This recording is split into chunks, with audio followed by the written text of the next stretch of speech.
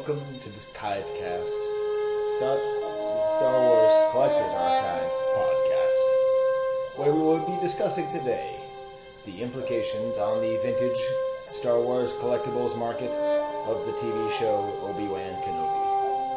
Also, we'll just be talking about the show a fair amount. Wampa Wampa! Welcome to Kivecast 123. Well, I wasn't paying attention to what number it was at all. Yeah. Well, 1, 2, 3. You know, Steve, I was actually on a podcast last week. Really? Yeah, I think it was like my first ever like real guest appearance. I mean, I've been on other podcasts like recording things.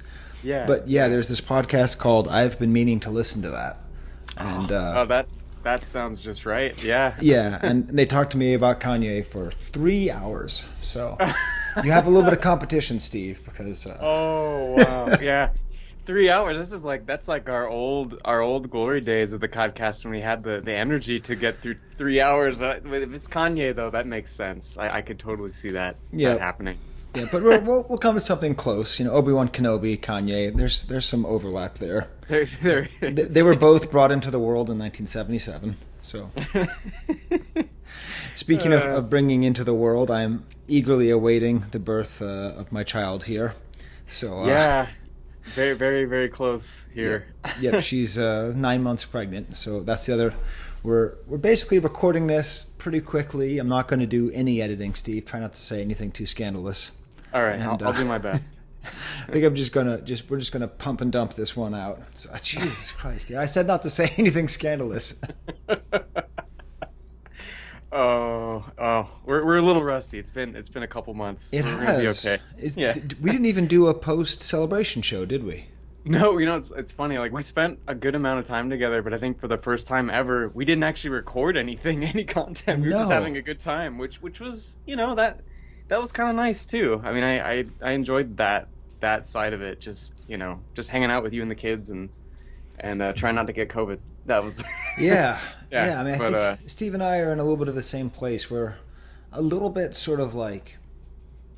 tired of the sort of Star Wars collector event sort of things. I don't think I'm never going to stop going, but definitely like going with my kids was awesome, and seeing you and your kid was awesome. Yeah.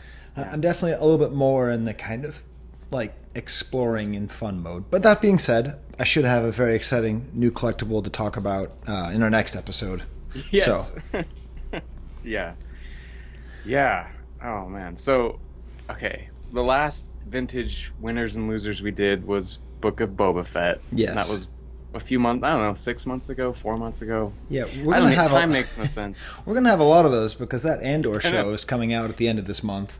Yeah, it looks pretty cool. I gotta say. I don't know. I was thinking about this. Like I'm still trying to adapt to live action Star Wars in television format, and I'm not quite there yet. Right.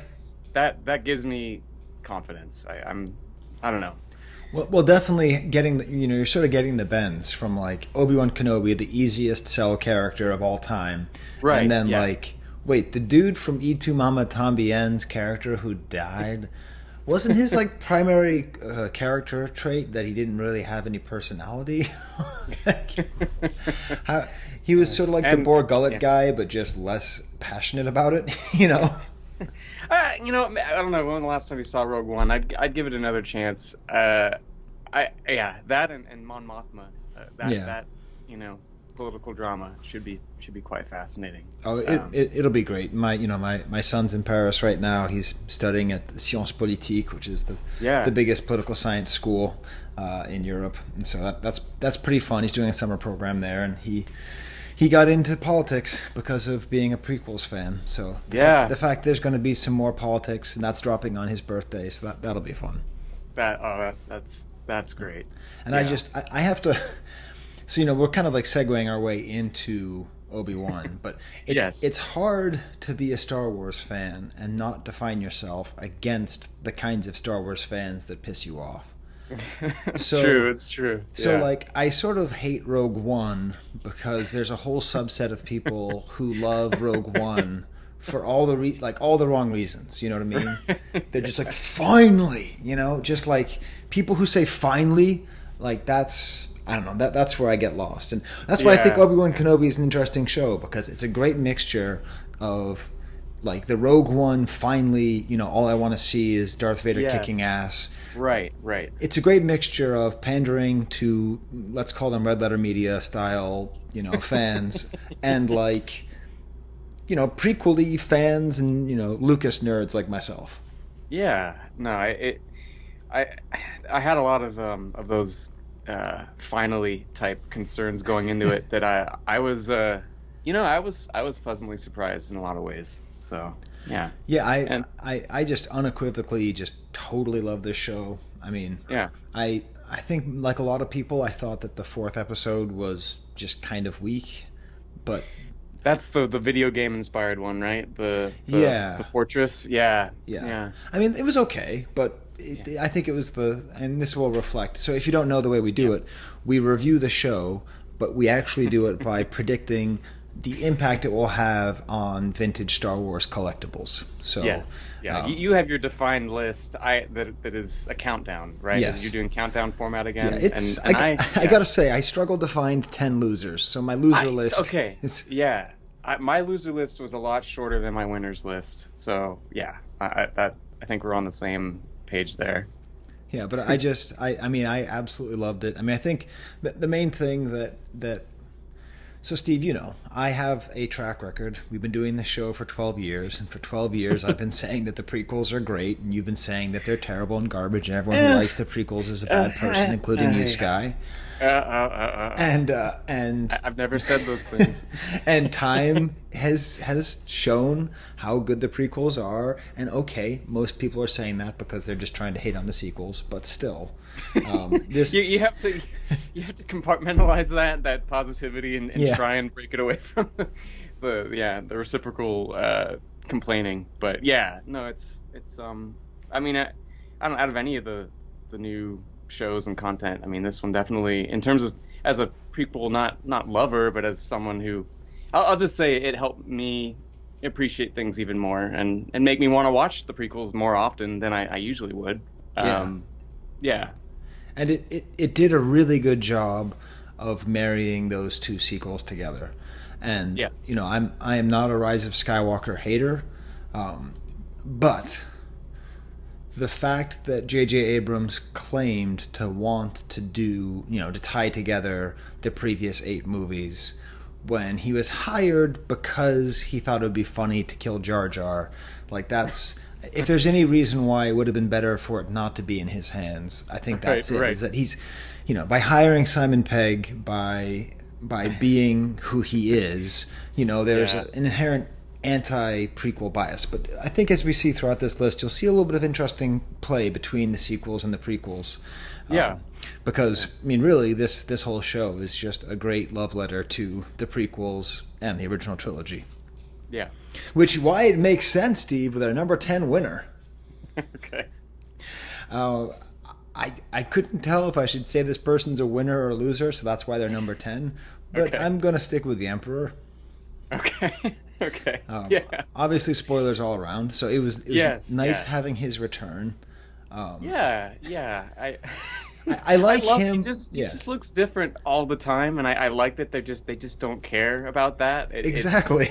They really don't. And you kind of are in this mode now where you just know whatever content or media the Emperor. The fact that it's always Ian McDiarmid for the most part when it comes to this, that's the unifying factor. So he can look completely different all the time, and it just doesn't really matter. And I really like his dialogue with Darth Vader because, when you have a friend and that friend is into a girl or a guy, and they're trying to tell you that they're not, but everything that they're doing, they're intentionally taking classes to be with that person or doing events to be near them or taking on interests that are similar. That's interesting. I didn't know that you did rock climbing.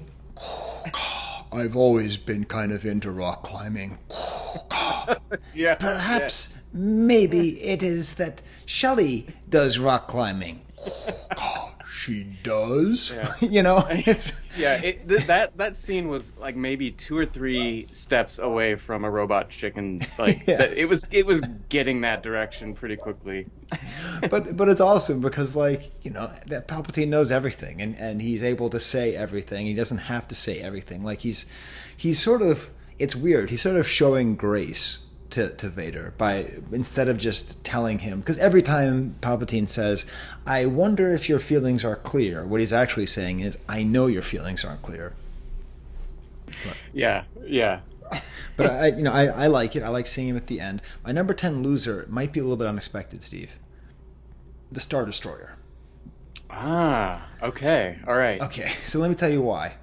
Because right. I needed to come up with 10. But beyond that... yeah, this is where it gets tough. Beyond that, I thought that the chase between the rebel transport and the it's just again, they kind of spoiled the excitement of that in episode 4, having the plucky little rebel craft being chased down by the Imperial Star Destroyer, and it looks exactly the same in the same shot. That was, to me, the worst example of sort of oh, look, I see what you did there. And then the bridge of a Star Destroyer is supposed to be where all the cool Imperial action happens.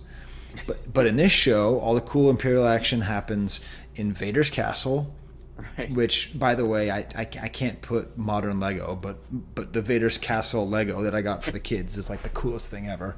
It happens on their weird little base. It happens on weird planets. So I don't know, you just don't really get a lot of Star Destroyer action.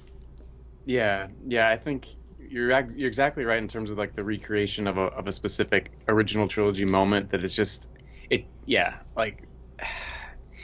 it just doesn't quite work. And they do the same thing with the music in that scene as well, where they just literally lift almost it's like the Rebels treatment, where it's slightly off key of some music from one of the original movies, and that's something that always that's a warning for me. I'm oh, I don't know, not quite sure about this, but in general, how did you feel about the presence or lack of presence of the original music from John Williams? I think that its lack of presence was really important overall. I think it. I guess we'll just get. This is something I always like to do with John Williams, but I feel like he did get a great Star Wars send off with his Obi-Wan theme. I really, really loved that theme. I think his kind of character specific stuff has always been, at least in this modern era, has been really his strength. And with this, I liked his last score, but this, in terms of just a Star Wars send off, I don't know. I thought the theme was great. I was really glad that we didn't just get, Leia's theme or the Imperial March over and over again until the very end in these kind of pivotal or transitional moments. I thought that worked. So you're sort of the Williams expert of the two of us, but I definitely didn't like his Obi-Wan theme. Oh. Okay. I mean, I can't even sing it. Was it bang, back again? No, wait, that's the Frontline theme. Tatooine. How does it go again? It's the da da da da da da da da da. I think give it a listen on its own. I'll do that. The concert version, okay. And the next time, whenever you do rewatch the show, see how it kind of comes in different forms. There's one bit where he's fighting Vader outside of the target in West La Brea, or the construction site. I've seen this place looks just like that across from where we used to live. So that's all I think of when I see it. But there's a bit there where it's that theme, but it's really low, really subtle, and it kind of perfectly embodies Obi-Wan's total fear in that moment. And it really reminded me of some of the stuff in Empire where Luke is scared, but you're hearing a really subtle version of his theme or whatever. So I think it's woven into the show well, but I'm also super hyper focused on that. So yeah, I think I'll do that because I haven't heard the symphonic version of it. I remember hearing Duel of the Fates. Battle of the Heroes. What's the one from episode 3? That's Battle of the Heroes. Yeah, I remember hearing Battle of the Heroes for the first time and going, oh, there's nothing for me to remember. It's not a memorable theme, and I was the biggest idiot then. So I'm not so brash as to think that my opinion is not going to change. Right. But I felt it's weird because both the Solo theme and the Obi-Wan Kenobi theme,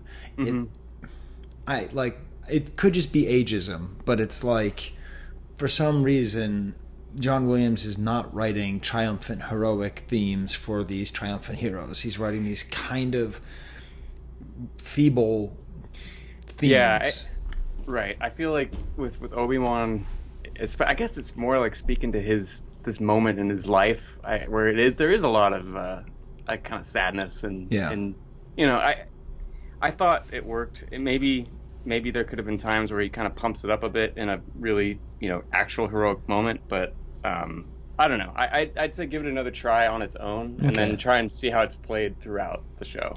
Yeah, I think of all of the shows that have come out, this is the only one that I watched twice every week. Like, no matter what, like I watched, you know, I used to do that for Clone Wars, you know, back in the day, and I'd watch it with the kids, and, you know, but for Mandalorian, it's like I'd watch it and I'd loved it, and whatever, I'd listen to Rebel Force Radio, talk about it, so it's not like I didn't have engagement, but with every single episode of Obi-Wan, I would watch it again, listen to...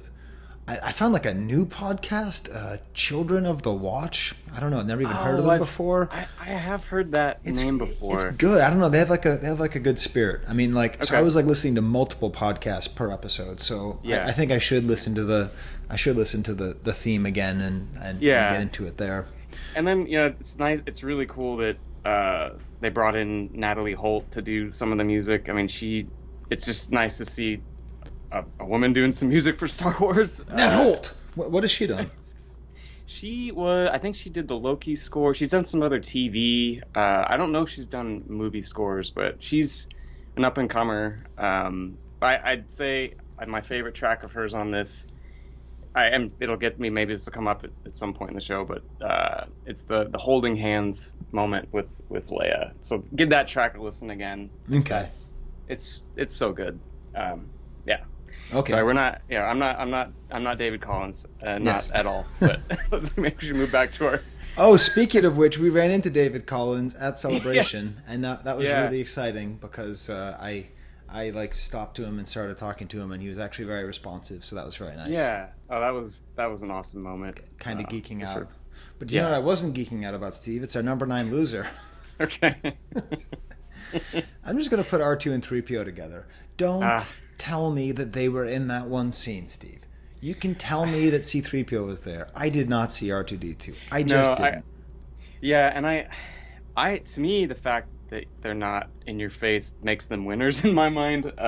Just because I get irked when they are just there for, you know, just to be there. That's where I land on that. But I get the in terms of just presence, that's. I totally agree, Steve, that they should not have been there in Rogue One, which I think you said is the worst Star Wars movie.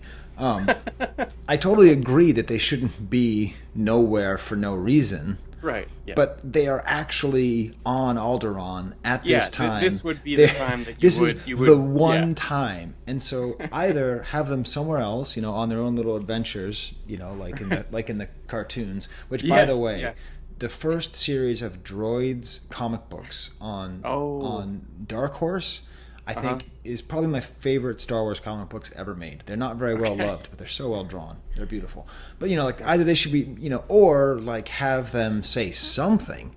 Like, just to have them, like, to not even see. And this is the thing. Like, they made it where R2-D2... Oh, sorry, my phone's telling me I'm going to sleep. Where R2-D2, you know, has a relationship with Leia. So, like, instead they have the little butterfly thing. It's fine. It's fine that R2-D2 doesn't go on these adventures. That would have been too much. And I wish that R2-D2 wasn't in Mandalorian, right? Yeah, the way to the extent he is. Yeah, no, I'm agreeing with you there. But in an interesting way, the number 9 winner is sort of is the Jawa. And that's because they just keep adding more layers onto Jawas. So many. Like Mandalorian did, Book of Boba Fett did, and now this is. They are just hell-bent on us understanding Jawas. The Jawaverse, yeah. And in this case, it's this like little conniving guy who's like stealing stuff and giving it back. And again, just when we think about these toys, right? Because we're trying to think about like vintage Star Wars toys and how are they going to be valuable. You know, for every little kid who loves all these Disney TV shows, you know, like R2-D2 and C-3PO are going to be sort of like, I don't really know who those are, but like the Jawas are always around. You know, they're Amy Sedaris' lover, they're Mando's collaborator, they're the egg Ooga guys, and then yeah. I love that the Jawa was trying to sell like just gouge Obi-Wan on a vintage toy in that scene. It's just like, these are rare, you know. Yeah. I tell you what, one just sold last week at Space Hakes for $236,000. Exactly, but I'll give it to you for $136,000. Right. That's topical, Steve. Did you know that? I saw some kind of rumble. I'm so out of it. I know you are, Steve. That's why I had to check in if you got the joke or not. No, so I knew there was something going on with Hakes recently. I mean, this is all Dave Quinn territory, so we'll just let him take it. But last month, a Rocket Fett sold for $236,000, and this month it sold for $136,000. Oh, okay. So, that's our market watch for this month. There we go. Yeah, I like that. We still got that in there. And what I will watch is my number 8 winner. And I'm going to say the Imperial Commander figure. Oh, yeah. Absolutely. Because my favorite of the new characters, he said, realizing he doesn't know her name. He should have looked it up before. My favorite character, Steve, you know who I'm talking about. Tala? Tala, thank you. That's yeah. I really liked Tala's character. Like, I like how, like, I liked how she was a rebel, but she was kind of, you know, she wasn't too idealistic. She was kind of realistic. I liked how she was, like, sort of girl boss, but not really. Like, her whole point wasn't, like, girl boss. Like, the interaction between her and Leia was, I thought, so valuable and so, meaningful. And especially, you know, I'm watching it with my daughter who's 14. So, you know, obviously I'm thinking about good female characters. And, you know, there's Reva, who's a good female character. There's tons of good female characters in the show. You know, Leia, who will be coming up on the list, but where? Yes. But just she was just so cool. Tala was just really... and then having her be an Imperial officer, I think, when I think about, like, the Imperial officer toy... I think of myself wanting that toy more because it reminds me of Tala, even if Tala's a girl. And you'll have to. I feel like they must be making a new figure of her in her Imperial outfit, but that you might have to go for that. Yeah. So that's my sort of stand-in for Tala. Yeah. That tracks. And do you think she's dead? Oh, I don't know. I guess I only. I think when I last watched the show. So she had the so K2SO was the K2SO robot had fallen on top of her after she blew everybody up. I think she's still around. Yeah. That'd be a nice surprise, that's for sure. Yeah, I think she's going to be in Andor. Oh yeah, there you go. Yeah. Oh, Andor? Okay. My number 8 loser. You know what she was trying to get them, you know, she was trying to help all of the rebels escape. And what were they going to escape on, Steve? What ship were they going to escape on? This is on my losers list as well. The good old rebel transport. Yeah. Yeah. Steve, the rebel transport has one job. Transport rebels, okay? That's all it does. It's to safety in duress. That is its job. That's it. Yeah. And it's not like it's some design that they need to figure out a way to merge the prequels and the new things. They don't need to come up with a hybrid between. It's just a big ugly beetle, and you just got to throw the people in there, and you don't get it. You get some other. Just kind of nondescript. Yeah. I'm totally. I guarantee you Neil Scanlon designed that Rebel transport. I'd love you to like bring a Neil Scanlon into the ship design. He's just coming in just...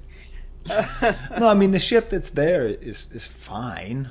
But yeah, but that's your opportunity right there. Yeah. And it wouldn't have been like... The thing you know is, what? Andor's going to come to the rescue, Skye. Again, we'll have some Rebel transport action there. Yes. We can hope. We can hope. And then I would say my number 7 loser is another ship. I had to do for a lot of ships because I'd say the individual characters. Yeah. I'm going to go with the Snow Speeder. Okay.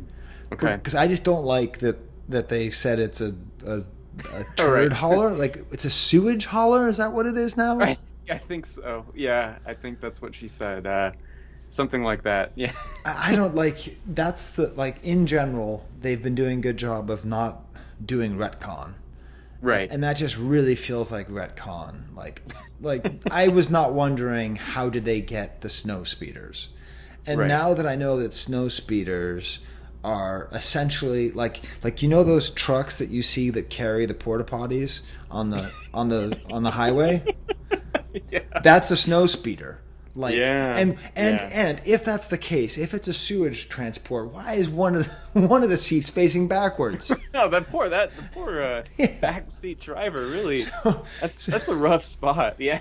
And why do you need guns on a sewage transport? Like, why do you need guns that can shoot backwards? Like, are you going to blow up the porta potty behind you? I've watched a lot of nitpicky videos about this show. A lot of people calling it mid and all these other stupid words that young people use. But I haven't heard anyone make that a point. I mean, the only thing, the reason why, Steve, is because we just missed episode 3.5 where we were introduced to Wade. And and we learned just how terrible it was that Wade was lost. Like I don't think that they swung and missed a lot on this show. Like, I think it really is great television. But they swung and missed with like trying to get us. It sort of reminded me of the first time I heard Mon Mothma talk about how many Bothans died to bring the information. Right. I was like, oh no, not the Bothans, not Wade. They killed Wade. Oh yeah, that I see where you're coming from with that. It was really odd. I don't know if, speaking of the other pilot, I don't know if you watch Pen 15. I can't remember if it's on Hulu or not. It's a comedy series, but that actress, Maya Erskine, I think, she's usually just so funny. So she's from that? To see her be just completely straight and not, that was kind of that was weird to me. When I saw she was cast, I'm like, oh man, I wonder, what kind of laugh I might get. And that it was completely just sorrow. Which she also pulls off really well, but in a really, endearing way in that other show. So yeah, anyway, that's just an aside. Many Wades died to bring us this information. Many Wades. Yeah. Wade Boggs, Wade Davis. How many Wades can we name? Wade man. From it's really like Southern Wade. Wade Greenwell, Mike Greenwell, Wade. They're all baseball players, Steve. Every Wade I can name. Those are the only ones I can think of are the Wade, baseball players. Wade Miley. Here's a question: has there ever been a professional football player named Wade? Okay, tell us in the comments. Yes. Yeah. My number 7 winner is almost a loser, but hey, the Imperial probe droid. It turns out, we see where it gets shot out from, right? And that was my absolute look. Okay, so when we went to Celebration, so we had a great time at Celebration, just great. I took my kids for the first time. I didn't do anything special. I didn't give any talks. I didn't get dressed up as any weirdos from the 80s. I was just, I waited in line just like everybody else, and it was great. It's the most fun I've had in a long go time. Yes. My kids and I trooped as Jar Jar Binks in overalls. It was just really fun. But the one thing that my son wanted to see was they used to, at other celebrations, they had the illustrator who did the cross sections. Oh, right. So Yeah. when I say that my son has probably spent more, like he probably spent more time in elementary school looking at Star Wars cross sections than he did like math, because he would just spend hours looking at the cross sections and all the little stories, all the details, the details. So when you got to see that Imperial tower on that water planet, whatever, the water world, and when you saw those Imperial probe droids shoot out the top, that was just the coolest. And I understand it doesn't really make sense, like why, like they could shoot things that can go to any planet in the entire galaxy from this little, like none of it makes sense. No, of course not. Now it was almost a loser because Obi-Wan just punked it out with one shot. But we did get Probovision, so that was cool. We actually saw what it sees. Yeah, that whole sequence definitely put it on the winners list for me. Though he doesn't last too long against Obi-Wan. And then he had all those other more modern iterations of him in Waterworld. Yes, those are interesting too. But I'm glad that the classic Probot got some time. Was that what it's called, the Probot? I think Kenner-wise it's called Probot. Like it's the Probot turret, whatever playset. I think Probot, right? Yeah, anyway. I should probably know that. It's all right. Well, speaking of Imperials, Steve, my number 6 winner. I'm just going to go with Stormtrooper, Steve.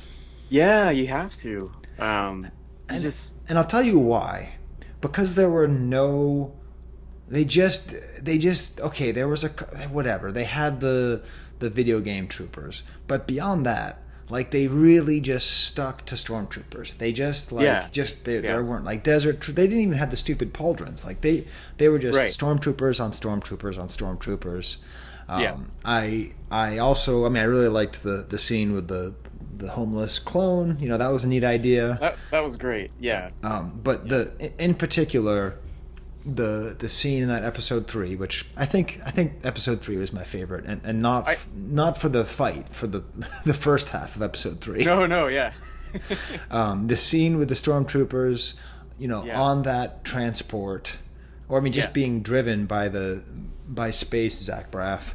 Man, yeah. Which I hate the movie Garden State so much that I almost hated that episode, because even thinking about Zach Braff makes me think about Garden State, which just makes me angry. But I'm sorry, I know you're a millennial. You probably love that movie, Steve. I'm sorry. I remember being indifferent. I only saw it once, and I think I was pretty lukewarm. But anyway, he was fine. But just that scene where you see the Stormtroopers talking, and I like it because I felt sympathy for them, but it wasn't like, the Finn sympathy where you're really thinking about, like, these are real people who live real lives and they have trauma and all this. Just kind of like, I don't know, we're supposed to look for some guy. I don't know, I guess. Would you let us out? Yeah, the acting chops for the Stormtroopers, I feel like, has gotten better and better over the last few years. Yeah. And I think this was tops. Their conversations, just their kind of tone was, it was pretty. It just felt lifelike. I mean, it just didn't. They weren't, how you're usually used to them speaking. That was pretty cool. I also like the use of them. Yeah, just the classic in that assault scene was pretty great too. That felt very action figure-y to me. Like you would set that up with if you had a bunch of Kenner Stormtroopers and the little cannon thing. Yeah, that's the vibe I got from that. But. Yeah. It's interesting because people talk a lot about how the action wasn't particularly good on this show, and so this is the problem. To a certain extent, they're right, but there's such a bias to believe that female directors don't do action as well as male directors. Yes, that bias is so strong that I don't want to believe it even when it's true. Right, yeah. And I think it is true that she didn't always know how to direct action as well as other directors do. But I don't want that stereotype to be true, but so I don't believe that as a stereotype. I believe at sometimes the action was great, particularly I would say in the duels it was perfect. It was exactly what it needed to be. But people kept making fun of that scene, the checkpoint scene with with Obi-Wan and the troopers. I thought it was great.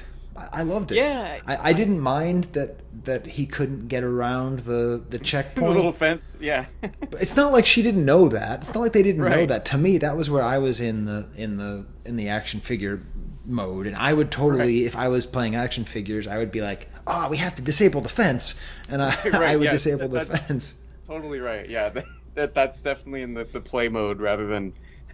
And the realism mode. And here's where whenever it's Filoni and Favreau doing it, everyone's like, oh, they're just playing in their toy box. Yeah, and then exactly. a female director does it, and they're like, she doesn't know how to direct action. So, I don't know. Yeah. Try not to get too political here, Steve. What's the? It's a tough time in the galaxy. It is. Yeah. The sixth loser is this is ever since Rebels. This has been a vehicle which has just gotten way too much visibility. It's always been a stupid vehicle. I'm talking about the Imperial troop transport. And the fact that the Stormtroopers were driving around in the back of Zach Braff's space van, space truck, made me happy because I don't really like that toy. I don't like that nod. I don't think it's like super clever and funny and cool. I think it's just sort of grating. So I think that's my loser. Yeah, I'm glad that they didn't have Zach Braff Mole Man driving one of those. I think that's it's a little much. Now my number 5 loser is, so we're done with spaceships. Okay. And I think we're basically just mainly in main character land here. All right, we're getting once you get into that top half, it's getting serious now. So the number 5 loser is Anakin Skywalker. Because the character wins. Yes, yeah. But it's Sebastian Shaw is the one who's losing. That ghost is fading very, very quickly. Yes. Yeah. And Darth Vader is going to figure into this list later, as you can imagine. So we can talk a little bit more about why Darth Vader is so good in this episode. But definitely when I picture who's in the Darth Vader costume in episode 4, I just think of James Earl Jones. But if I go, okay, I know it's not James Earl Jones in there, I don't think of David Prowse. I do think of Sebastian Shaw. Yeah. And that's just going away. I'm just, now that I've really seen a lot of Hayden Christensen in the suit, at least for the close-ups, whatever. Yeah, it's tough. I mean, I had the same thing, that figure and that whole aura of 80s Anakin is it's gone. Yeah. it's just as much as that's kind of a bummer in a lot of ways. I think the passage of time is really bringing that all to a close, I feel like. And I think it's okay. I think we can just let go. But do you know who we cannot let go of, Steve? The return of the Gonk Droid, number 5 winner. Main character alert here. After his lack in Book of Boba Fett, he's all over the place in Bad Batch, all over the place in the sequel trilogy, all over the place in every spin-off episode. You just cannot get enough of the power droid. Now he punches clocks, and just that first episode. It's so funny because the first episode aired when we were at Celebration. Yes, I have a couple fun memories. I mean, I remember Mark Rusciano at a party on the roof deck, trying to watch underneath his shirt and getting mad at people for talking to him. And there was 100 people at a party. That was funny. And then my kids were watching it at the hotel on my phone because you couldn't get Wi-Fi at the stupid I tried multiple crap times. hotel. It failed. Yeah. So they were watching it on the phone, and then when I came back, they're like, "It's not that good." And then we rewatched it and decided it was great. But that whole first episode with him just being a space whale harvester, just that whole thing. I will say that I like how that connects to the sequel trilogy as well. I like that. and just the idea of having the gonk there as the guy who punches the time clock. Do you even remember that, Steve? I do. Yeah. It's perfectly fitting. So what I'm now going to be doing is I've got my rock star Barney, of course. Yes, so yeah. Whenever I get my Fred Flintstone, he'll punch out on the power droid, and then yabba dabba doo. Like that's sort of like my new image. Yes, absolutely. Steve, this is a funny thing about me, but every Friday when I come home from work, I actually sing the Flintstones theme. And that is really nice. That's something I did not know about you, but I won't ever forget that. Well, because I started doing this maybe like a year ago. It's like I haven't always done it. But right. I just realized that Yabba Dabba Doo is such a great way to explain the joy of getting to spend a weekend with your family after dealing with whatever you're dealing with. And it's so cool that the beginning of that show is just based on the excitement that this guy feels. He's like, I'm going to see my freaking family. This is the greatest thing ever. Yeah. So... Yeah, no, it's too bad. Yeah, Obi-Wan didn't slide down the whale's carcass on his way to his Eopie. That's right. Yeah. Oh man, that's great. And then the number 4 loser, who's basically almost always on this list, Steve. We got the Cantina aliens. Yeah, they were on my loser list too. You're on Tatooine. There is a time. I know. If there is a time, it's now. Yeah. But they really just it was almost all human beings. I feel like there was barely any creatures of any kind in any of those. I guess Anchorhead doesn't like aliens. That's where he was, right? They were in Anchorhead, that town. Yep. Okay. There was just nothing. Yeah, not a one. That's a big loss. But again, it's sort of like the R2 and 3PO thing. Yeah. Yeah. I mean, it could be that this is all Dave Filoni's fault, or George Lucas's budget's fault, because those first 11 seasons of Clone Wars, it was every single alien was a hammerhead, and in a different outfit. You just knew you'd see him in the background, just be But there could be some more of them. And also, Steve, anytime... So Steve sent me a whole bunch of weird images. I don't know what he's planning on doing with a lot of them. So if you ever want to interject them... I guess maybe this...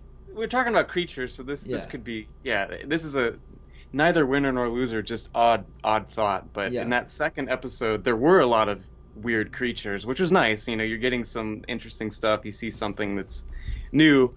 But I could not help but think of the dinosaur Goombas from the live-action Mario Brothers movie from the 90s, and or the live-action Dinosaurs TV show on ABC, where you had that Velociraptor bounty hunter guy. Just the way he moved, his whole vibe was such a weird combination of those two bizarre things that I remember growing up, that I just wonder how they landed on that guy.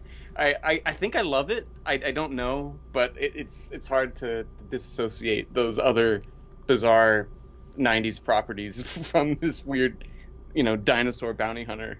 Yeah. Okay, so you're talking about there's the dinosaur bounty hunter. Yeah, he's the one that gets in the gunfight with Obi-Wan on the roof. Yeah, and in the second episode. Yeah. Yeah. It's just so bizarre. It is. So, okay. So, of course I have thoughts about the things you sent me. Now I understand. Yeah. I'd sort of forgotten about that character. Okay. I think... But that goes really well with the Cantina aliens, because that could have been another Rodian. And this really is a total success. So this doesn't help for anything in terms of vintage collecting, but it does do a lot for Star Wars, because we need more completely out-of-the-box aliens. Like when I think about Scanlan's best ones, they're the ones that were the nuttiest, just absolutely out there. There was one in that episode that was literally just two giant hairy legs, if I remember. And the two hairy legs are getting interrogated by the stormtroopers, which I thought was funny. Yeah. You need that kind of just off the wall kind of thing, not just a more blob like aliens that you get to see a lot. But so when I was in high school, Steve, I had an obsession with Dennis Hopper. Okay. All right, here we go. Yeah, no, I just love Dennis Hopper. I was really, I was really into him in Blue Velvet, and then I sort of like started getting into the movies he directed, like this weird movie called The Last Movie, where when he was filming it on set, they ended up finding him walking naked through the streets of Mexico. Like I got into his sort of like, he had this weird movie with Kiefer Sutherland called Flashback, which I thought was absolutely hilarious. I got really into not only Apocalypse Now, but the Apocalypse Now documentary where he's talking to Francis Ford Coppola, and he's like Francis Ford Coppola's like, I needed you to get to the point where you know your lines so well you forget them. And then Dennis Hopper's like, that's where I am, man. I just forget them. And it's so funny. So I did hunt. Like, I didn't used to hunt for toys. Yeah. Except for I hunted for the Dennis Hopper toy. And if anyone out there has any Dennis Hopper prototypes, either from Waterworld... The Waterworld... Did they make a Koopa Dennis Hopper toy? Oh, that is amazing. I have one of those. Yeah. I mean, I have, production figures of those. Excellent. So, yeah. Oh, that's great. I never even understood what was supposed to be wrong. Now, here's the other interesting thing. So, I love the TV show Dinosaurs. I think it's great. Are you aware of some of the voice actors there, Steve? I have not looked back at that cast list probably ever. So it's probably news to me. So Fran, the wife, is Jessica Walters. Oh yeah. So that's pretty fun. I did know that. And then the Robbie, the teenager, is the same actor who plays Christopher in The Sopranos. And like when you hear Robbie the dinosaur talking, and you realize that's Dominic, I think it's Chianese, I think is his name. Like when you realize it's him, it's so funny because he's like kind of a similar character. So I sort of like in my mind that like they're sort of connected, and he's like, yeah. Oh God, see now, we need a Sopranos dinosaurs crossover, a Soprano Dinosaurs Arrested Development crossover. Yes, yeah. I like the sound of that a lot. Well, the number 4 winner, Steve, maybe people would think she'd be higher up on the list, but I think I'll have to say Princess Leia. Yeah. No, I mean, I honestly, obviously, I have a young daughter who is a little, younger than this Leia, but a lot of the the challenges that Obi-Wan faces, his frustrations, that connected with me a bit, but also just I don't know. I thought in terms of kid actors, it's really tough any time. But when you're trying to be, this iconic character, I thought she was great. I mean, I really did. The funny thing is, I have never had a greater gulf between my initial dislike and my eventual immediate love. So, like by the end of the first episode, I actually really liked her. But I had no idea she was going to be in the show. So I didn't either. When they cut to Alderaan, I had this feeling in my gut like, oh no. And then like they get closer, I'm like, oh no. I was all mentally prepared for young Luke. I am not ready for them to try to do some kind of young Leia thing on me. And then her sass was up to 11, and all of I would say the only time she was ever not a totally awesome character is when she was on Alderaan, when before that dinner party or whatever. Yeah, right. But maybe I should have put her higher. Really my top, my 4 through 2 are basically all ties. But they really expanded the Force, and they did it without telling you that they were doing it. So there's this whole thing about the sequel trilogy having Force power creep, and it makes sense. The Force just gets more and more powerful until the Emperor sneezes and blows up 1,000 Death Stars, right? And that's fine. That's inevitable. That happens in all franchises where characters get more and more and more and more powerful. It just ratchets up as you move along. Yeah. I mean, that's what's happening in Pokemon, Steve. I mean, it's just. Oh man. Oh, I mean, eventually we're gonna have all these CP 5000. And what are we supposed to do, Steve? What are we supposed to do with our old Garchomps? You know what I'm saying? I wish I could help you, but. But with her. Like the way that they made her Force ability the ability to cut people down to size. Yeah, but yeah. It wasn't just that she was like the king of the sick burns, the queen of the sick burns. She was just so capable of seeing people's weaknesses and understanding them. And she had this like I would get so excited when she would talk. Like whenever she would talk, like tell the truth to Obi-Wan, or when she told that, that little fascist off, Right. Like it was so exhilarating. And I understand that I'm not like most Star Wars fans. So, most Star Wars fans like the Force for the lightsabers and the moving rocks, and I like that stuff too. But this was such a cool way to see that absolutely she is ridiculously powerful with the Force. And I don't think I've ever seen her, like, it makes sense that is a power that she had in episodes 4, 5, and 6. But I really enjoyed seeing it here. So that was the main thing. Just the like her main Force ability was just like telling the truth, Yeah, just cutting straight through. Yeah. And again, like it's hard not to allow your biases come in, and I don't know if having a woman director means that having the most interesting Force usage on here be emotional and intellectual honesty. Again, that's very biased and gendered, and I don't like it. It does appear to be true, so there you go. Right. Yeah. My number 3 winner is Obi-Wan Kenobi. Okay. So you might have expected him to be number 1. I bet everyone had him penciled in at number 1. Like I said, 4, 3, and 2 are all basically tied. Now, this could just be because my son was wearing an orange jumpsuit and a Jar Jar Binks mask, and we were manning the table at the Empire State Collectors Club. Yeah. And I was wearing a blue jumpsuit and a Jar Jar Binks mask, and my daughter was wearing a white jumpsuit and a Jar Jar Binks mask. And because my son was wearing an orange jumpsuit, the ice cream maker brigade saw him and said, "What are you doing standing there? Get with us." And so my son, in full Jar Jar mode, starts following them.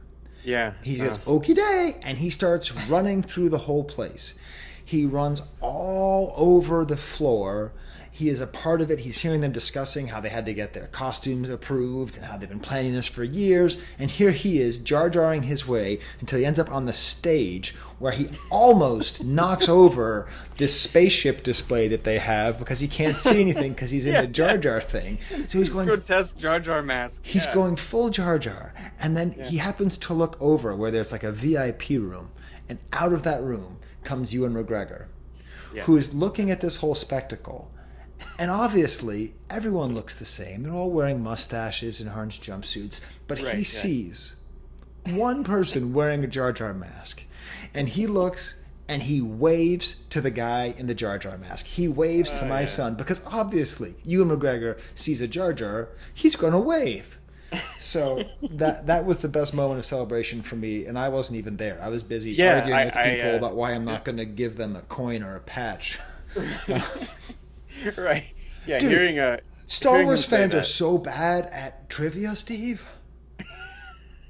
I thought I would just be throwing the coins away when I asked them what country is the director of Return of the Jedi from. Nobody got that. Nobody. They all said, "I thought George Lucas was from America." God, what are they even doing in a Star Wars convention? Anyways. So I was predisposed to like Ewan McGregor, but I've always liked his performance as Obi-Wan. Same. The one thing I wish, and I don't want there to be a second season, except my favorite Obi-Wan Kenobi line is from the Xbox game Obi-Wan. I vaguely remember. This is the one with the green kind of hue packaging. Yes. I remember that game. Yeah. So in 2002, it must have been, I broke up with my then girlfriend, future ex-wife, And I drove from California to Boston with my friend Brad. So, like, we left Oakland, and I was going to go live in France for a while and then move to LA. And so, like, my thing that I did when I broke up was, like, I bought an Xbox because, you know, like, I didn't play video games because, you know, I was trying to be a good boyfriend and all that stuff. So I'm like, screw it. If I'm going to be lonely, at least I'm going to have video games. So I got this Rallycross game, which was ridiculously fun. And the only other game I got was the Obi-Wan game, which I've seen like 20 videos trying to describe why it's such a bad game. It was the greatest game. Yes. Did people not like that game? Yeah. Oh, it was great. And the best line is every single time he throws his lightsaber, he goes, "Defend yourself." Every single time. Defend yourself. Defend yourself. And so, especially that like just brought me straight back. Oh my god. Yeah. So that's the one Easter egg. Everyone is there waiting to hear him say hello there. And I'm just sitting there, defend yourself. Because he's throwing a lightsaber at you. And he's telling you defend yourself. This is a spinning blade of cauterizing death. And he's telling you to defend yourself. Oh god, that's one of those weird memory unlocking details because now that's all back. I remember this very clearly. and that's how you can beat Darth Maul without any difficulty. You just hang back and just go defend yourself, defend yourself, defend yourself. Yeah. But no, I mean I love that they made him so flawed. The thing is that The Last Jedi is a great movie, and the reason The Last Jedi is a great movie is because Rian Johnson understands the George Lucas that made the prequel trilogy. So it makes sense that a lot of people don't like it because a lot of people don't like the prequel trilogy. But the George Lucas that made the prequel trilogy is a particular kind of artist who's slightly, you know, he's in a different stage of his creativity, right? Like you might like the blue period of Picasso, or you might like the Cubist period. You might not like both, right? Mm-hmm. So, like the way that they retconned, like the way that they make it, that Luke's resignation makes so much more sense when you see Obi-Wan's resignation. Yeah. It's like poetry, it rhymes. It really does go together. And it feels real. It makes sense. It's like if there's one problem with the Disney era is that it feels too much like the directors aren't working in conjunction with each other. Right. You know, whatever, that Kathleen Kennedy is good, but she doesn't do what Feige does for the numbing sameness of all the Marvel stuff, which is its strength and its weakness, right? Like the consistency is the strength and the weakness. Right.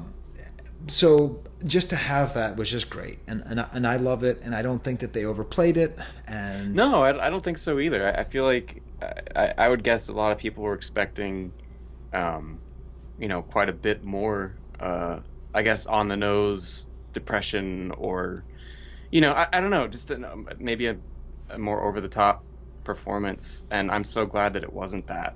I thought he was great. I had no worries about him going into the show, regardless of what else is going on around him. I had faith that he would pull it off, and he did. Yeah, and I think they wrote him really well. I loved his interactions with everybody, with all the major characters, with the new characters. Yeah. I mean, the only character I didn't like was the other Jedi, just kind of popping out of nowhere. Oh, at the beginning? Yeah, I mean, there's a lot of people complaining about that's convenient, that kind of stuff. That was the only one that was a little bit much. But the number 3 loser, Steve, we've had some pretty heavy hitters here. You got Leia, got Obi-Wan. Number 3 loser, Tusken Raiders. Because the Jawa was the number 9 winner, but Tuskens were on such a good run. And they're just reduced to random outsider fear for the homestead. It's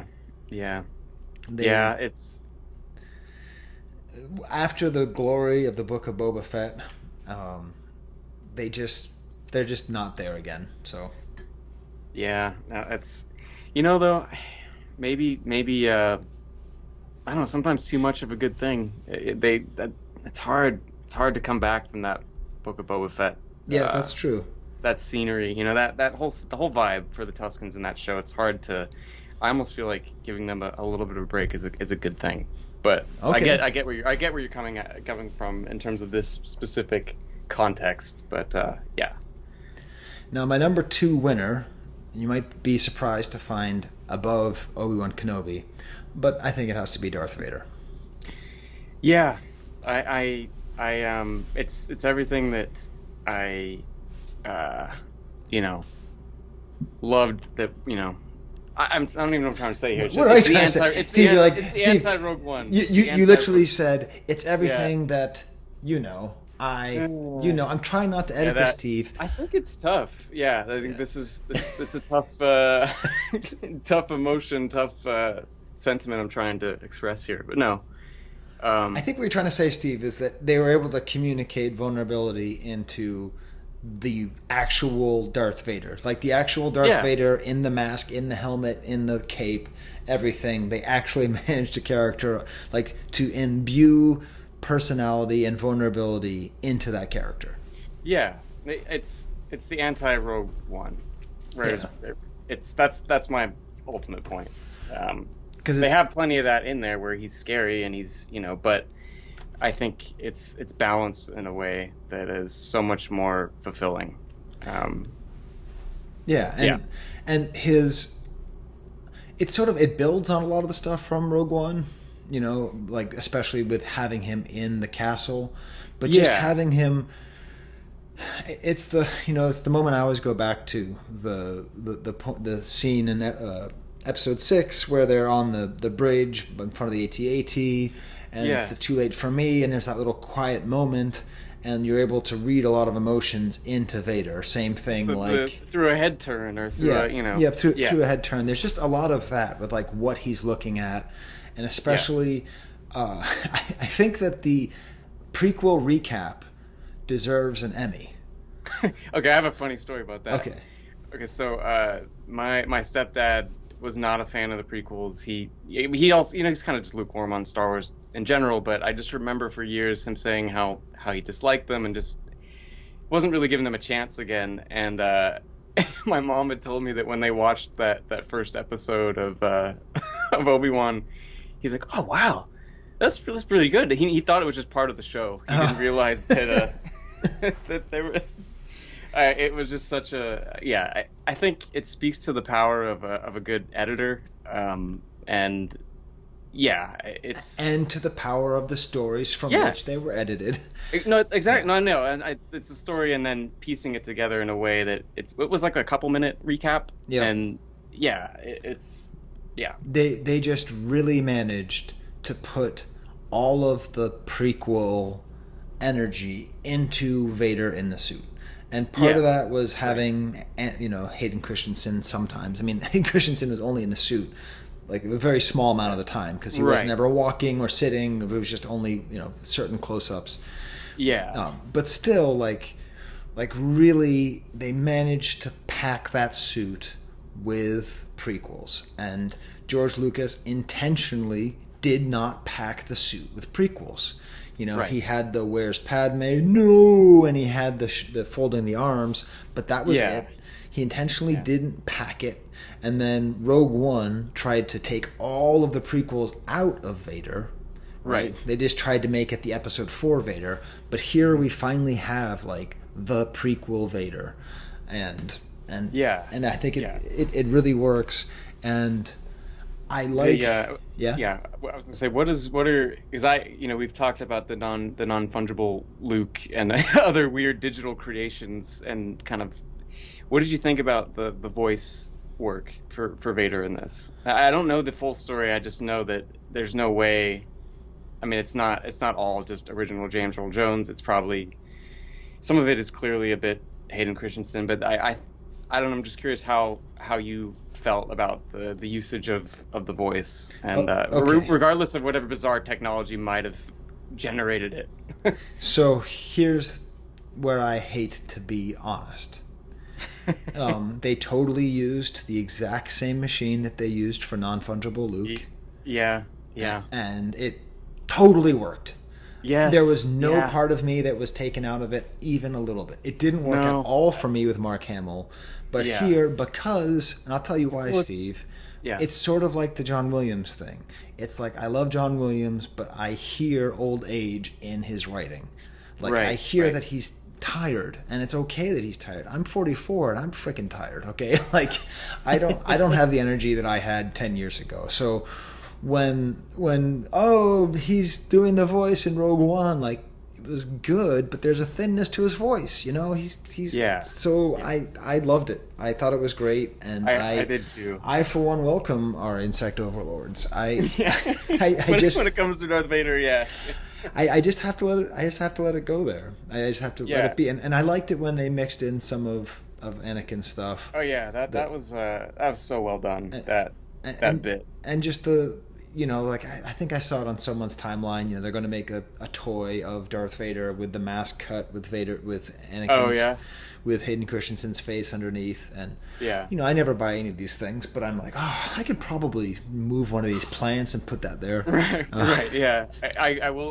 I completely succumbed to some major vintage exploitation for the first time maybe ever, but definitely in a long time. I think I ordered the Obi-Wan and Darth Vader retro style Kenner looking figures. I've never done that. I've never felt compelled to, but I did because of this show. Wow. Now there's your evidence for winners of Obi-Wan and Darth Vader. Yeah, exactly. It broke me. So wow. Yeah. And I before we sort of talk about Obi-Wan and Vader together. Yeah. Also, I really like that they absolutely committed to making Vader the worst.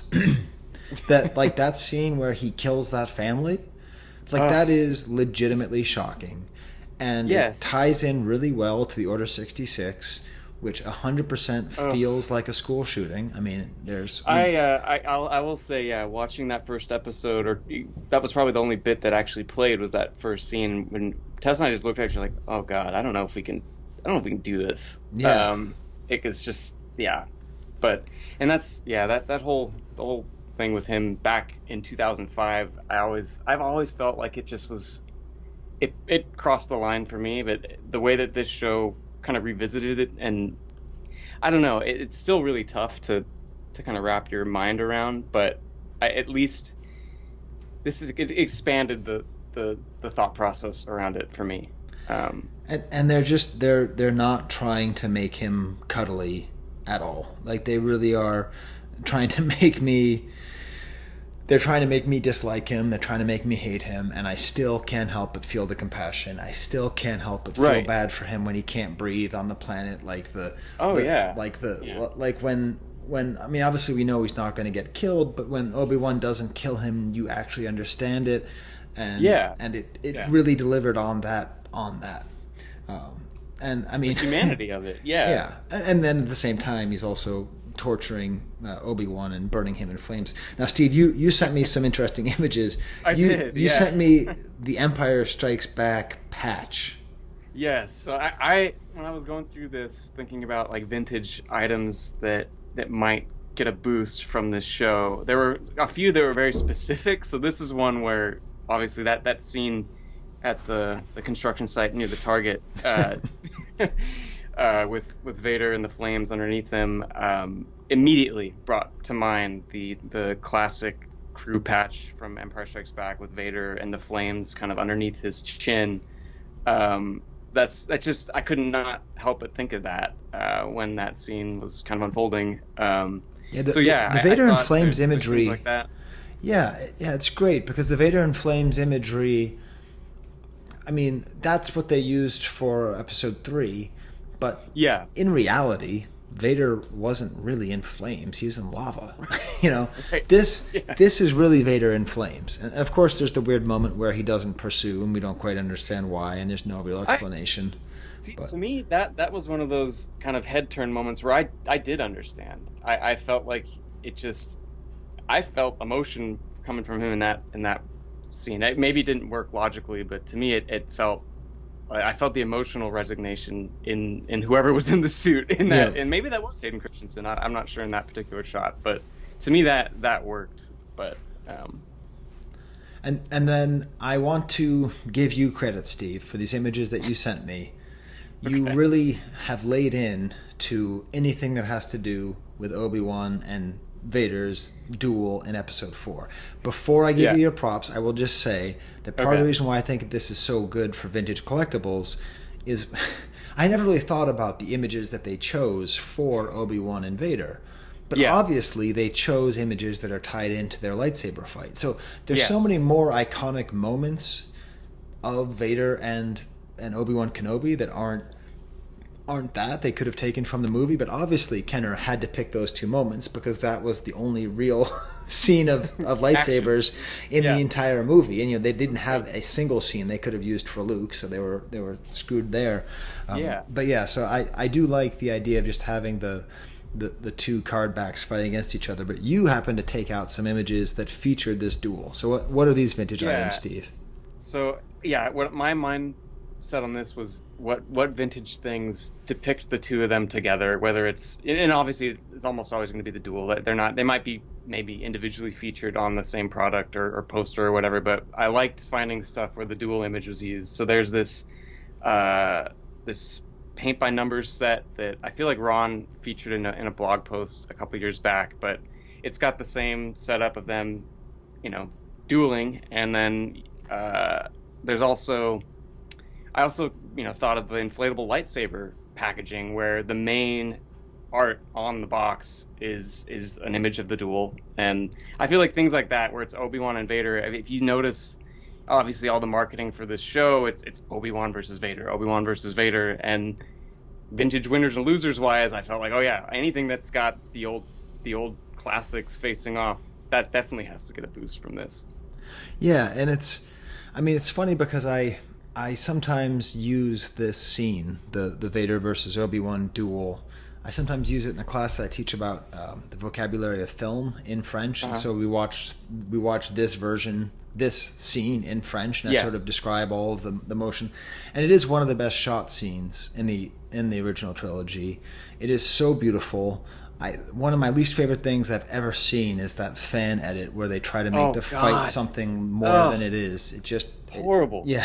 Horrible. It's beautifully slow. It's beautifully kabuki. It's intentionally kabuki. It's intentionally blocky, and with the theater. That's the crazy thing that Lucas figured out, that if you frame it, like they framed the hangar so that they're fighting on a stage. And the stormtroopers and Luke and Leia are there, and they're seeing it, and there's obviously that beautiful meme that I think Bruce White shared that I saw for the first time, that right before Obi-Wan lifts up his saber and lets himself die is the first time he sees Luke and Leia together, and you just realize that's the first time he saw that he was done. Like, he did it. Like, he helped separate them, and now they're together, and now Darth Vader has to lose. And I know there's like 5 layers of retcon on that, but I don't care. I'm happy about it. I'm going to keep it. Yeah, it is absolutely just,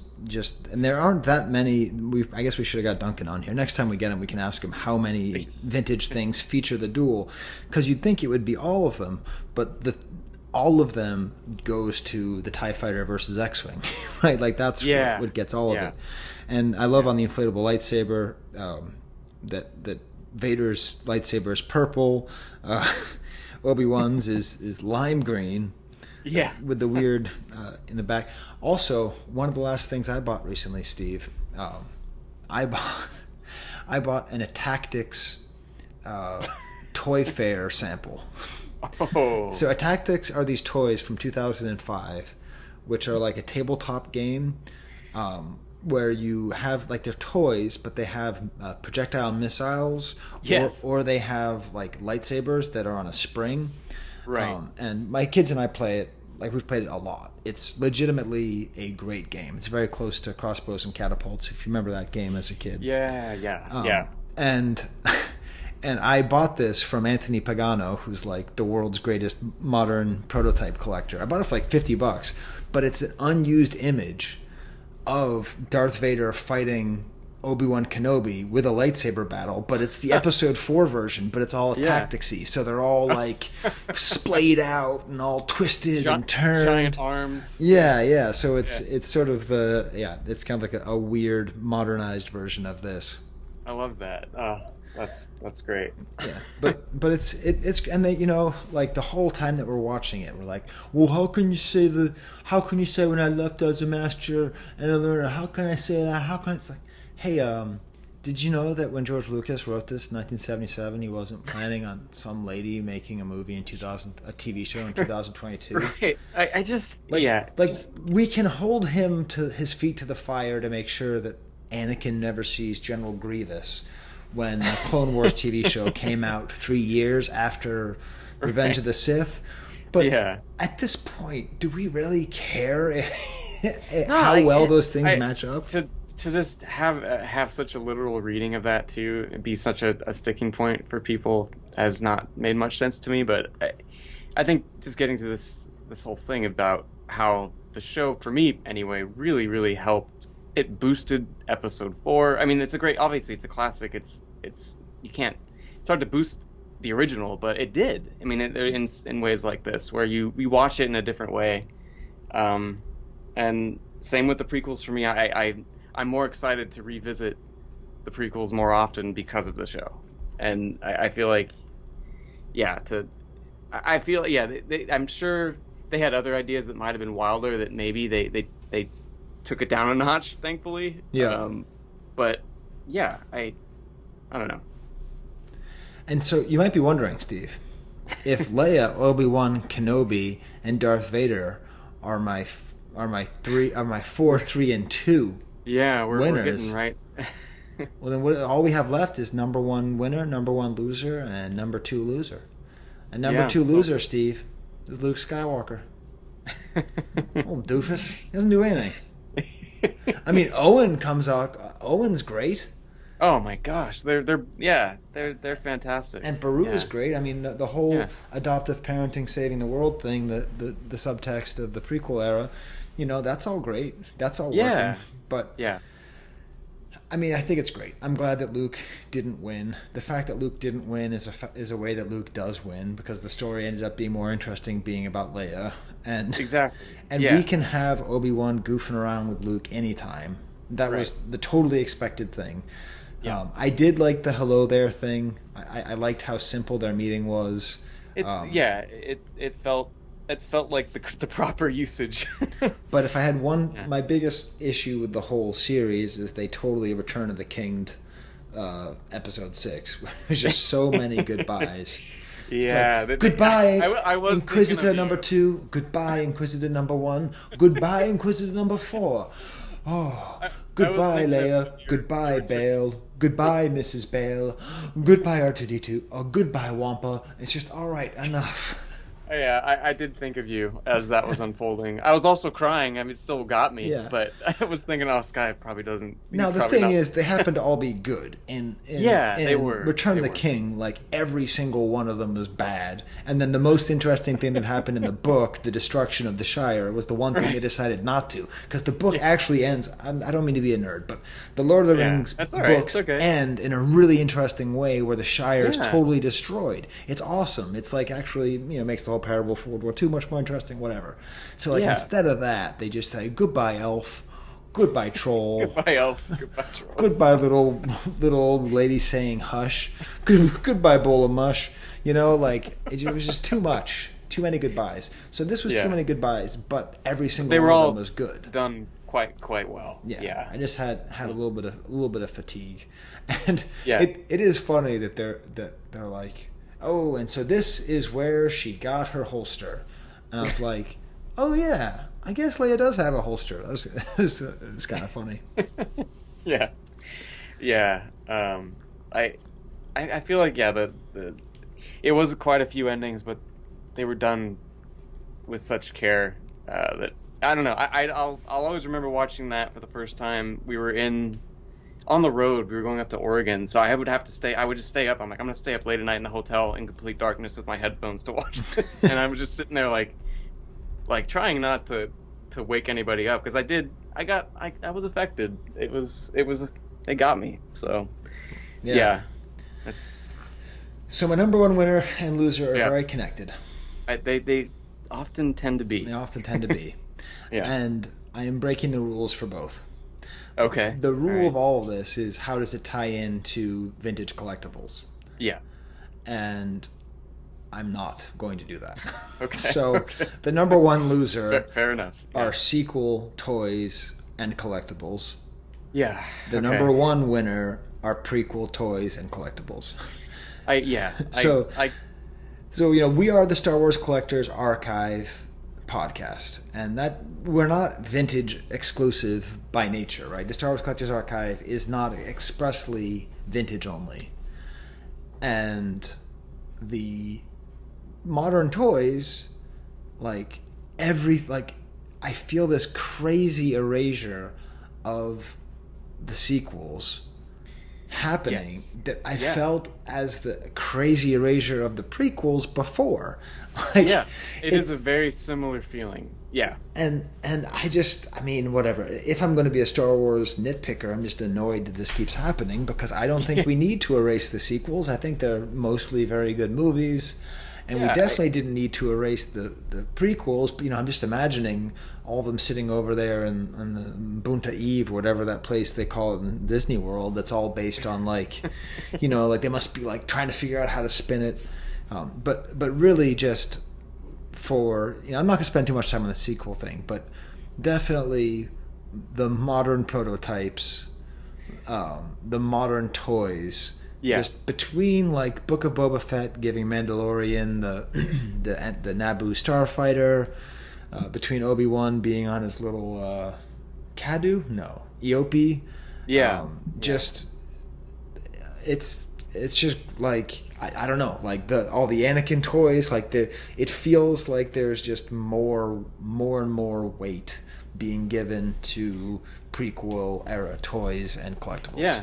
Well, that generation that really did legitimately grow up with that, they're the ones with all the power right now, honestly. And if maybe, the sequels didn't speak to them quite as much as people may have anticipated, and you realize that they've been saying this. You've been saying it forever, but I seeing other, I remember just seeing younger people on a plane to Celebration, or it's on the rise. Yeah. It's on the rise, and I think so. The cycle will probably repeat, or maybe it won't. I don't know. It's hard. The thing, I don't know. It's hard to predict the future. It is, but I don't imagine the sequels. The sequels always had to share the stage with Marvel. So there's not going to be any kids who grow up thinking, "Oh, my childhood and teenage years were dominated by Rey and Kylo Ren." They're going to be like, Rey was cool." Star Wars is going to be like He-Man is to me, where I'm like, "Oh man, I liked He-Man," but in reality, all the kids care about is Thor and Captain America or whatever, so I don't know. Whereas the kids who loved the prequels, there wasn't as much competing for their time and attention. It wasn't as unified. There's Pokemon, there's other stuff, but but I don't imagine it. But we'll see. We'll have to see, because there's going to be another backlash, I guess, towards the sequels eventually. Because I'd like to remind everybody, Rey and Kylo Ren and Poe Dameron and Finn, those are four really good characters. Those aren't four kind of good characters. They're four excellent characters. And that will survive. That will survive the fact that J.J. Abrams, had too many MacGuffins in Episode 9, and that Rian Johnson exists. Yeah. I that was the point I was going to get to, is I think that they were able to kind of establish a core there that I think eventually could probably have some staying power, but they're not right now, in terms of, like you're saying, the merchandise and all that. They're really not helping with that much. They really are kind of just it's done, and that's that. yeah, the fact that there wasn't even an action figure line for the last Star Wars is just, it still like blew my mind that Yeah, you're right. There wasn't. Yeah. So strange to me, but there you go. I don't know. We'll see what happens. Let's see where we're at when we're talking about the droids and Ewoks unproduced figures in 10 years, where the sequel stuff is at. At this rate. Wow. Well, Steve, they keep making shows. Yeah, we're never going to finish our figures. We'll have to just keep doing winners. I know. We'll be doing Andor and Ahsoka. Oh, man, I am spooked by that Ahsoka show. Yeah. We'll see. But I love Ahsoka, but I don't know if I want to love that show. But we'll have to see. Yeah. Okay. It's still exciting that this is all happening. I got to get back off my theatrical high horse and start just embracing television. I do miss movies, but yeah, here we are. Yep, it's TV is the future for now. Yeah, I mean, remember it was George Lucas who said in like 2005 that like in the future all entertainment will be on some kind of central computer and no one will ever have to leave their house. Right. Like he was trying to explain that like all music, movies, television will all be located inside the house. Now he had the vision of some kind of like single appliance. Right. And he was off because it's just like Wi-Fi and our computers, but he did basically predict this. So yeah. I don't think we're too far from Lucas's vision. We're not. Oh man, I just remembered one thing that completely random thought is Flea and his kidnapping gang. I could not help but think of the Nihilists from The Big Lebowski, and I was just, part of me was so sad that Peter Stormare wasn't one of his other guys, and then they didn't have the weird little ferret from The Mandalorian. That would have that would have been a good point. Yeah, that would have broke me. I think if yeah, that's all I think about whenever I catch the scenes with creepy Flea is just the Nihilists capturing Princess Leia. It is funny, like of all the commentary I heard about the show, I didn't hear that too much. I guess people were just so obsessed with the chase scenes not being too convincing. Right. That actually, I liked that chase scene. Like I liked that it didn't quite work. I liked that it felt to me like when I make videos with my nieces and nephews, right? Where you're like, oh, I got to stop now because otherwise I'm going to run over the person I'm pretending to chase. Right.